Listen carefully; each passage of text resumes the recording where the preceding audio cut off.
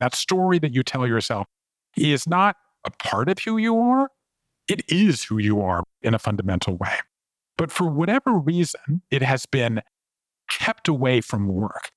So the idea that you have a work story, and in order to be happy and fulfilled, you have to identify the untold story. I call it your scripture that you've been in effect telling since childhood and revising over and over again. You need to take that from the silent, unspoken part of your life and bring it to the heart of the decisions that you make about what it is that you want to do. What's next? This is a question we're all having to ask and answer more frequently. I'm Jenny Blake, your host of the Pivot Podcast and author of Pivot, The Only Move That Matters Is Your Next One. For show notes from this episode, visit pivotmethod.com/podcast. If change is the only constant, then let's get better at it. Here we go. Welcome back, Pivoters. Jenny Blake here, and I am so excited to be here today with Bruce Feiler. He is the author of 7 New York Times bestsellers, including Life is in the Transitions, The Secrets of Happy Families, The Council of Dads, and his newest book, the topic of today's conversation, The Search, Finding Meaningful Work in a Post-Career World. Bruce, welcome to the show. Thank you so much, Jenny. I apologize for being late to this recording because I was running to my uncolor-coordinated bookshelf to pull off one of the first books I read in this journey called Pivot. The Only Move That Matters Is Your Next One by one Jenny Blake. And the way the world works, we have pivoted and boomeranged, and here we are talking to each other. What a thrill. Well, it's such an honor for me. I get to say I shared the podcast stage with Gwyneth Paltrow because that's why I thought you were running late. You were fresh off your Goop interview.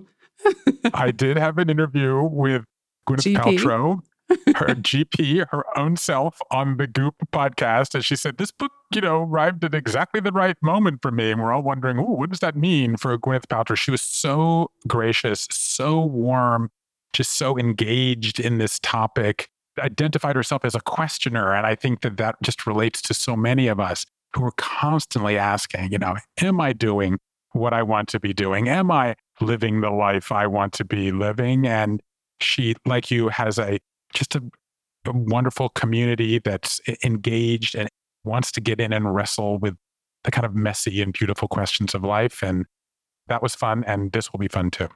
Oh, well, I'm so happy you're here. Did I hear it correctly in that conversation with her that you spent time as a traveling clown at one point? I did. In fact, I rather chuckled because on the day that we're taping this conversation, on the previous day, the Wall Street Journal ran a review of The Search, and it was just talking about the moment and the opportunities of the nonlinear life. And they pointed out that I have had a bit of a nonlinear life. Yes, my story is I grew up in Savannah, Georgia, and I left there and went to college and moved to Japan in the mid-1980s. And when Japan seemed like the center of the world, and I started writing letters home of the, you're not going to believe what happened to me variety. And when I got back to Georgia 6 months later, everyone said, I loved your letters. And I was like, great, have we met? And it turned out that my grandmother had Xeroxed them, and they went viral in a sort of 1980s sense of the word. And I thought, I should write a book about this. And so I wrote this book about Japan. I sold my first book at 21, and I've never held a job since.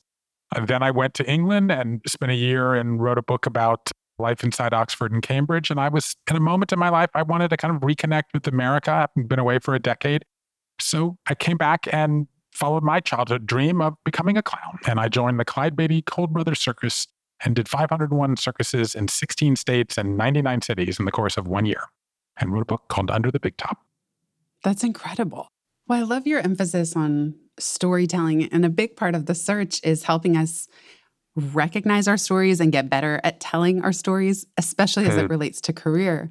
Because I think that one of the big themes, this has been 8 years of this podcast now, is the underbelly of change, the feelings of insecurity and even shame and blame when we're at a pivot point, or having a workquake, as you call it, which you say happen about every 2.5 years now. That's what I was finding too when I worked on Pivot.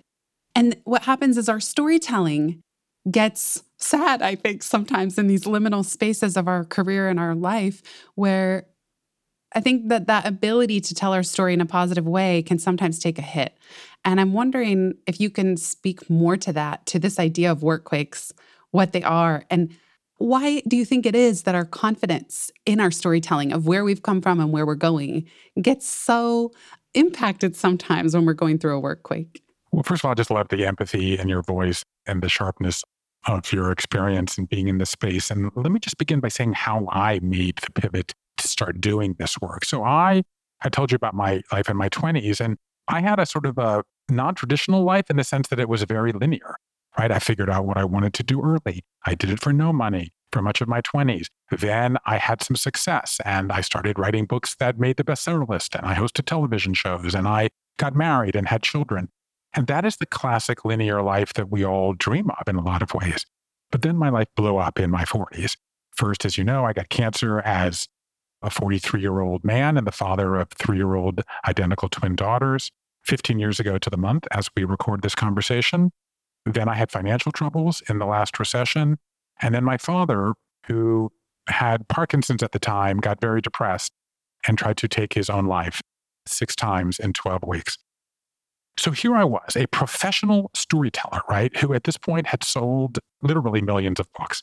And I didn't know how to tell my life story. And I was ashamed to tell this story. And what happened was when I started telling the story, it turns out that everybody reaches these moments when they don't know how to tell their story. And I heard a bunch of these stories. Actually, it was a college graduation 6 years ago now. And I called my wife. I was actually this weekend 6 years ago. And I said, no one knows how to tell their story anymore, and I want to do something to help.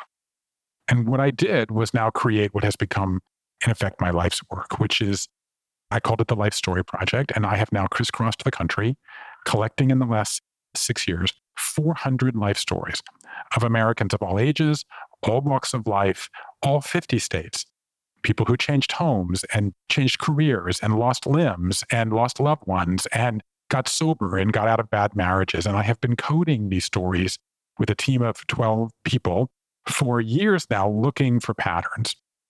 And for the last 3 years, this became the basis of my last book. As you know, Life is in the Transitions, which happened to come out in the pandemic when, as it happened, the entire planet was in a life transition. At the same exact time. When in history has that happened? Exactly. Incredible. Right. I mean, it hadn't happened in 100 years. I think that was one of the reasons it was so baffling. And I think it reminded us that even if we all are collectively, back to the pivoter community, even if we all individually are going through transitions, the transitions that we're all going through have different scripts. And that gets really to the heart of your question. So what happened was when that happened back in 2020, I was like, you know what? This is going to blow up everything about work. Because me, like everybody else, I'm like, is this going to change what I do, where I do it, when I do it, right? Work from anywhere. Commuting goes away, like the idea of leaving a job. And so I set out to do it again on work. And that's what led me to the search. And so I think that brings us really to where we are today and to the heart of your question. So let's just set the stage here. 70% of Americans are unhappy with what they do. 3/4 of Americans in a survey released just 3 weeks ago as we tape this conversation said they plan to look for new work this year. You add those numbers up. That means 100 million Americans will sit across from someone they love today, tonight, tomorrow, and say, I'm not happy with what I'm doing, and I want to do something that makes me happy. This turn has been coming for a while, because you've been, what did you say, how many years you've been doing this? This turn has been coming for a while, but what's been lacking? What's been lacking is a way to think about this in narrative terms. Because the idea that your life is a story began in the 1980s in the fringes of psychology. It was called narrative psychology. But now in the last 3 decades, it's become mainstream, right? This is kind of what we're talking about you do every day, right? The idea that you have a story, and that story that you tell yourself is not a part of who you are. It is who you are in a fundamental way. But for whatever reason, and we could get into this, but for whatever reason, it has been kept away from work. So the idea that's at the heart of my book is that you have a work story. And in order to be happy and fulfilled, you have to identify the untold story. I call it your scripture that you've been in effect telling since childhood and revising over and over again. You need to take that from the silent, unspoken part of your life and bring it to the heart of the decisions that you make, about what it is that you want to do. We'll be right back just after this.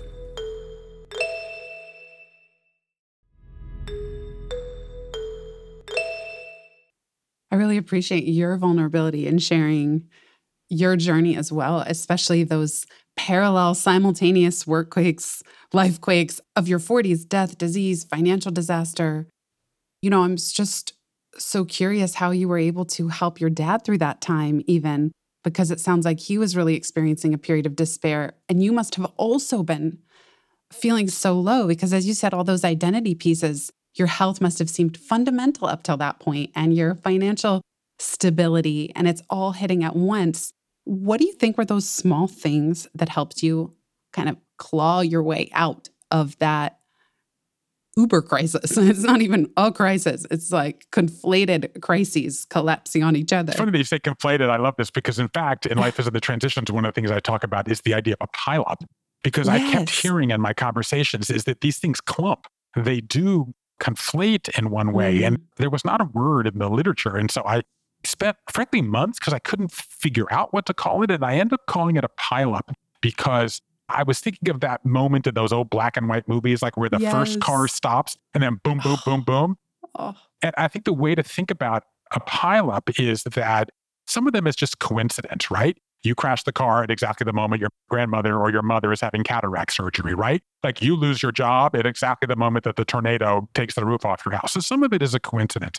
But a lot of the pileups tend to be, I've come to think of it like your flu season, like your body gets one contagion and then it's weakened. And so your immune system. So true. You get everything. The short answer to your question is storytelling. We'll come back to the search in a second. But to go back in the story, in 2013, I was writing a column in the New York Times about contemporary families. I was working on a book called The Secrets of Happy Families. And the most interesting thing I learned was about research from two scholars at Emory named Marshall Duke and Robin Fivish, that the children who know more about their family history are able to navigate the twists and turns and, yes, pivots in their lives more effectively. And I wrote about this in an article in the New York Times called The Story That Binds Us, and it went crazy viral. And it's the idea that if you know, and the questions in this do you know test are, do you know where your grandparents were born? Do you know an aunt or an uncle who had cancer? Do you know what was happening when your parents were born? You learn these oscillating stories, as they call them, of your own family history, and that helps you. So when my dad went through this suicide spree, as I call it sometimes, we were trying everything, right? We were throwing medicine, we were throwing professionals, and none of it worked. And I sat down one morning thinking of this research from The Secrets of Happy Families, and I sent my dad a question on a Monday morning. Tell me about the toys you played with as a child. And he answered this question, and I sent another the next Monday morning. And this went on for what became 8 years until in 2021, 8 years after that suicide attempt, just weeks before he died peacefully, he finished, Jenny, a 65,000 word memoir. One question, 1 week, one email at a time. That is the power of storytelling to give us meaning in times of despair. It's kind of like, in addition to him telling his stories, the placebo effect with doctors, where just the care and empathy and listening of the doctor alone is healing. Like knowing he was telling them for you and that you were asking these prompts, that in itself was probably such powerful connection and healing for him to just know you were right there receiving it. I love that point. And I think one of the kind of rules of life transitions that I talk about in Life is in the Transitions is share your experience with someone, like find someone else to go through it. And I talk about in that book how some people like comforters, like, I love you, Jenny, you'll get through it. But some people also like nudgers, like, I love you, Jenny, but maybe you should try this or try that. And some people like slappers, like, okay, I love you, Jenny, but get over yourself, like get off the couch, right? Right. Now's the time to call AA, or now's the time to go back into the dating pool, or now's the time really to begin reaching out and thinking about a new job. And so people respond to different things. And so when I set out on the search and asking people about how they manage work pivots and work transitions, I call them, as you know, workquakes. A workquake is a jolt, a disruption, something that causes you to reimagine or rethink or kind of question what you're doing. And the average person goes through 20 of these in the course of their lives. 20? That's one every 2.5 years. And by the way, what's interesting is that women go through them more than men, younger workers more than older workers, and diverse workers more than non-diverse workers. So as the workforce gets younger, more female, and more diverse, the number of workquakes is only going to increase. And, we can get into that. But one of the questions I asked people in the conversations that form the backbone of the search was, did you get a piece of advice from someone that was helpful? And if so, who was it and what did they say? On the who was it side, it's interesting you mentioned doctors and then also family. It turns out that the number one answer was colleagues, followed by friends, and family, interestingly enough, came in last, which is curious to me because I don't know if that means the family gave bad advice, which I think is possible because the family often has, stakes for lack of a better term, right? Maybe they're relying on the money and they don't want you to do something for meaning, that kind of question, or just that we downplay our family, but we like having these outsiders. And professionals was pretty low on the list, like religious figures or counselors, right? Or therapists. But then I asked what was the advice, and here's where it got interesting. 3/4 of people said that the advice that they found most helpful in their workquake was listen to yourself. Keep doing what you already believe you should be doing. I'm a big believer in get off the should train. Don't do what your parents told you should do or your culture told you should do. Do what you want to do, write your own story. But in this case, most people don't want a kick in the butt. They want a pat on the back. And Mark Savickas, who's the dean of modern career construction, which is sort of a lot of what my book is popularizing, he told me in our conversation, which appears in this book, when people come to me and they don't know what to do in a transition, I usually know within 5 minutes what they should do, but I don't tell them because it's not what I think they should do. It's what they think they should do. How do you give yourself permission to make the change you already believe you should make? That intuition piece is so huge, and it is such a skill we can build over time. I want to come to this idea of crisis because when I was working on Pivot, at that point, there was no language for workquakes, pivots, pivot points. I call them plateaus as well. Sometimes you just hit a wall, even if you have a perfect on paper job. At that time, it was known, we might have a midlife crisis. And you say that was from the age of 39 to 44 and a half. And then in 2007, someone introduced the term of a quarter life crisis. And my thesis with Pivot was, these crises seem to be accelerating. Either there's something wrong with me because I'm having a crisis, exactly as you say, every 2.5 years, or we're not just going to have two anymore. Here's my question for you, having done all this research and all these interviews and your personal life experience. Do you think we still have big crises? You're about to become an empty nester. Do we still have the big 8-point on the Richter scale workquakes, lifequakes that are truly quarter, midlife, et cetera, crises? Or do you really think we're just experiencing crisis pretty much constantly now? Okay. I love this question. We're going to need a whole separate podcast to discuss it. I know, right? Let's do it in 2 minutes. You and I have been building toward this conversation for a long time. No and yes. Okay. Let's move on. No. Oh, right. Explain. Good answer. Yes, all of the above. Let's start with the no. So the idea of the midlife crisis was born, actually, by a guy named Elliot Jock in the 1950s. And when he first presented it, actually, at a conference in London, he was laughed off the stage. And he came back 10 years later and he published this paper. He didn't talk to a single person. He only read biographies of famous men. He said, I didn't even read biographies of famous women because women have menopause and it throws the whole thing off. Oh my gosh, as if that's not its own crisis.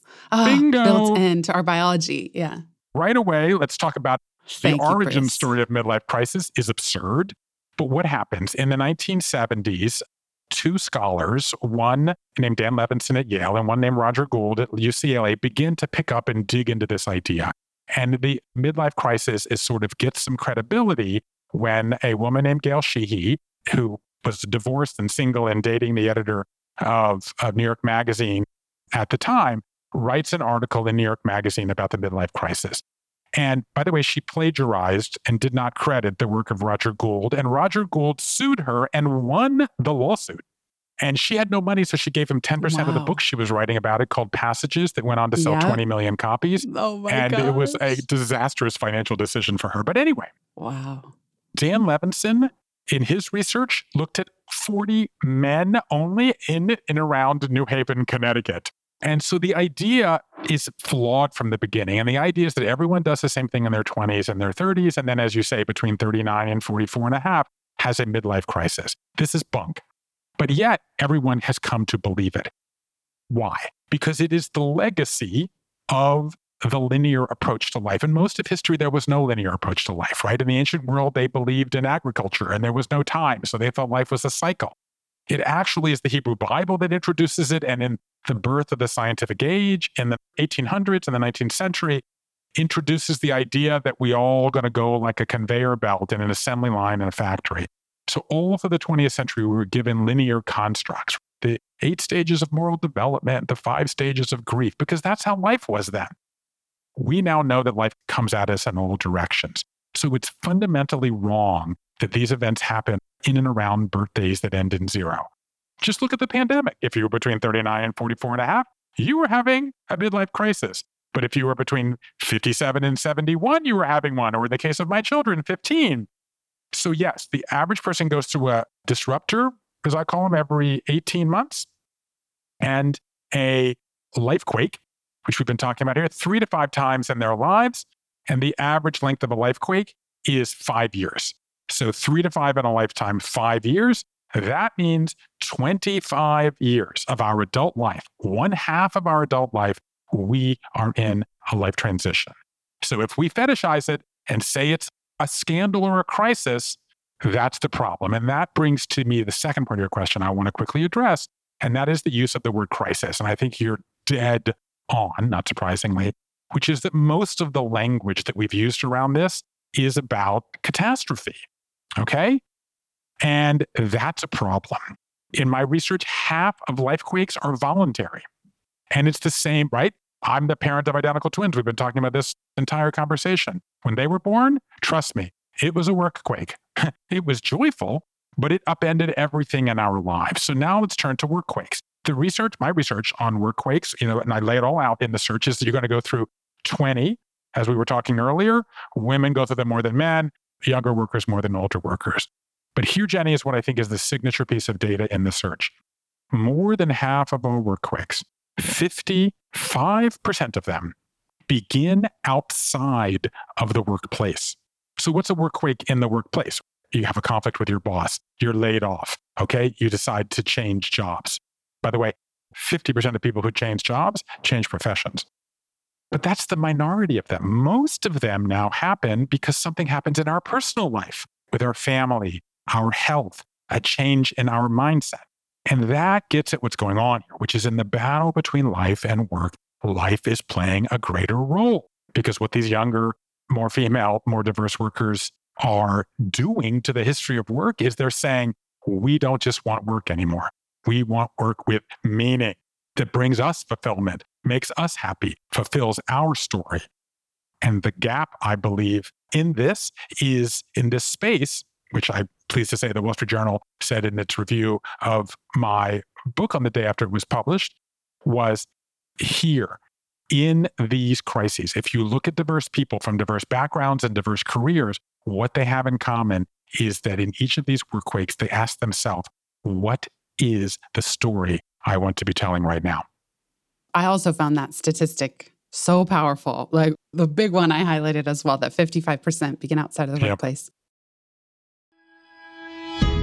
We'll be right back just after this.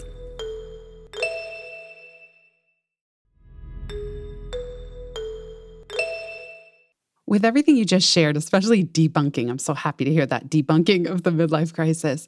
What about the times like you had in your 40s where you have complete vertigo of the soul? Yes. You don't know which end is up. You are grasping at straws. I call 2013 was my apocalypse year, and I'm pretty much having another one as we record this 10 years later, where it's not quite so voluntary and it's really difficult to discern which end is up, what do I want, who am I, where all that gets almost raised to the ground. Like I'm just thinking that period in your 40s, maybe even Yeah. as you approach this new pivot point you're at. But what do you think distinguishes those from the rest that are more of a constant presence, as you described? Well, I think that what distinguishes them is how we react to them. First of all, the common thing people say about my work in this space, both with Life is in the Transitions and now even in the early days of the search, the number one thing people say, and this is a technical term, is phew. Like you validate it, like you give me a language for what I'm feeling. And my wife likes to say about me that I have hard knowledge about soft things. Usually people tend to do one of two things when they go through one of these moments that you're talking about. They make a 212 item to-do list and they say, I'm going to get through this in a weekend and I'm going to be the best ever. And they're going to write articles about me and I'm going to get blue ribbons and I'm going to get trophies and everyone's going to be impressed with me. And you can hear the slightly manic tone in my voice as I say it. Or they say, oh, woe is me. And they lie under the covers with a cat and say, I'm never going to get through this. But neither are true. And when you look at enough of these, they have a kind of structure. And the brilliant structure and genius behind life transitions is that they are the human response to these moments, right? We go through the life quake. The life quake puts us on our heels. What the life transition is precisely what puts us back on our toes and allows us to then take some agency and take some control over the uncontrollable. That is the essence of what a life transition is. So what do the people have in common that they do if they get through one of these successfully? First of all, there's kind of stages, and my last book has that, the long goodbye, the messy middle, and then the new beginning. But the essence of it at its core is what we've been talking about in this whole conversation. You add a new chapter in your life story in which you said, I was going through that, and then I did this, okay, and then I became that. And that is the essence of it. And so in the workquakes that we've been talking about that are the heart of the search, the number one thing I learned, Jenny, is that the people who were happiest and most fulfilled in what they do, they don't just climb, they also dig.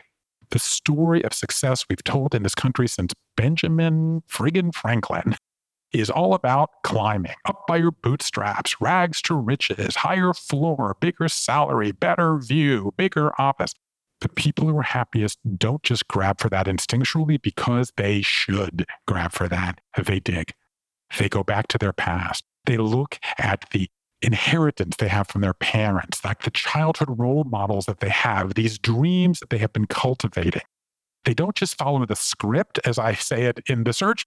They follow their own internal scripture and realize at 20 different times in your life, you can change that scripture. You can write the story, but what we don't have is the toolkit to doing it, which is why the essence of this book is what I call 21 questions to find work you love. How to perform the meaning audit, how to do what I call the personal archaeology. Like go on the treasure hunt in your own life to find the treasures, the clues that will tell you what you should be doing now and what it is that gives you meaning now. I love that analogy. The happiest people don't just climb, they dig. And that personal archaeology and mining how much gold we have in our archaeology. And I find that was so common with pivoters as well, that they would look back on the moves they made and say, the answer was right under my feet all along. You know, it seems so obvious in hindsight. A story comes to mind right before joining this conversation. I was on a radio show in Connecticut and I was able to tell the story and I got sort of emotional. It's a story of a man named Tim Pierpont. He grew up in an adoptive family in Connecticut. He loved working with his hands and doing art, and his parents never really supported it. When he graduated from college, he opened a wallpaper and painting company, and his parents said this was not acceptable work to be done in this area of Southern Connecticut. So he went to work in commercial real estate and stayed for the next 22 years. Until one day, his seatmate, the person in the desk next to him, the boss said, you don't look very good. I think you should go home. A year later, he died from cancer. And Tim said, I didn't want to be that person. So he went to a coffee shop. And he didn't call it a meeting on it, but it was precisely a meeting on it. He sat down and he wrote a list of all the things he would rather be doing than what he was doing.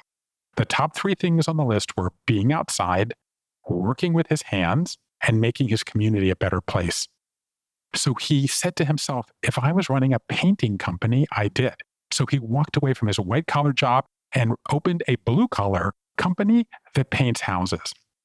And the kicker to this story, Jenny, is later in his life, he was able to track down his birth mother, who it turns out was an artist. And by doing the personal archaeology, by going back to his deepest dreams that he shunned because someone told him he should shun them. And by the way, with women, this comes up all the time. I did what my parents wanted me to do, not what I wanted to do. What do I tell my children about to graduate from high school? Don't listen to me. The answer is inside you. Listen to yourself. That's a beautiful story. And it's so powerful and encouraging to go back in the family history. My dad recently reminded me that my grandmother, his mom, had a radio show. She would do astrology readings on air. And that's so similar to podcasting. I even got into astrology myself, even though my dad thinks it's kind of all made up, which is cool. I respect all opinions on the matter. But it's so encouraging to realize, oh, maybe there is something here. Oh, it kind of can run in the family a little bit. So I appreciate you sharing that. Which is why one of the first question of the 21 questions is, what are the upsides of downsides of work you learn from your family? Because it turns out the number one upside we learn from our family is the power of hard work. 2/3 of us say that. And what was the number one downside? The burden of overwork, followed by unhappiness, followed by strain on the family. So you're just one question into the 21 questions here, and you're beginning to realize that you have all these ghosts that are hanging around your story. If you bring those ghosts and sit them down at the table, you're going to more effectively find the story that you really want to be telling now. Oh, powerful idea of the ghosts. And also, we don't have time to get into it now, but I'll just leave an open loop for listeners about ghost jobs. That a lot of us are also carrying ghost jobs if you're dealing with personal things, mental health, illness, caring for someone else in your family. So, Bruce, you give a great little Mad Lib at the end of the book, at the end of the search of how to work on our personal archaeology and tell our story. Of the 21 questions, which one is your favorite that we could leave listeners with? My favorite in the context of this conversation is this one. The best advice I have for myself right now is blank, because it echoes what we were talking about early, that you have the answer inside you. You know, and I have 30 seconds here, but I'm going to tell a quick story of a woman named Roy Park who joined the CIA against her father's wishes because he was an immigrant. He didn't like the CIA. She was on the Soviet desk, which was the top job. And she said, I think I can do better at the CIA by helping the place run better. So she left her job to run payroll, the least sexy job in the CIA. What happened to Roy Park? She ended up running the entire agency. Because every single story, and you mentioned the end of the book, this is where the book ends, the search, is it has in it at some point a decision that feels like the unright decision, that disappoints somebody. But the unright decision on the surface turns out to be the right decision for us at any moment. And you deep down know what that decision is. So if you're going through it, I say, listen to yourself. And I say, come on this journey with me, because you will be inspired by these stories and you will be motivated to find the happiness you seek, the meaning you crave, and the success you deserve on your own terms. Bam! So beautifully said. Thank you so much, Bruce. This has been a delight. And I'm just honored to follow in GP's wonderful footsteps and yours. Listeners, if you don't already have it, check out The Search, Finding Meaningful Work in a Post-Career World. Bruce, you rock. Thank you so much. This was a total delight. You rock. We've been waiting for this conversation for a long time, and let's have another one soon. I would love that. Thank you. And thanks so much, everybody, for listening.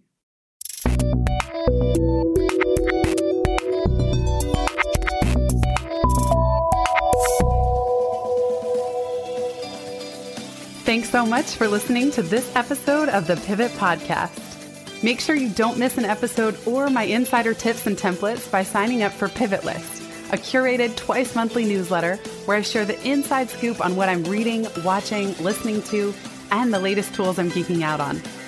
Sign up at pivotmethod.com/pivotlist. Get show notes from this episode at pivotmethod.com/podcast and connect with me on Twitter at Jenny_Blake. Remember, build first, then your courage will follow. Hasn't it always?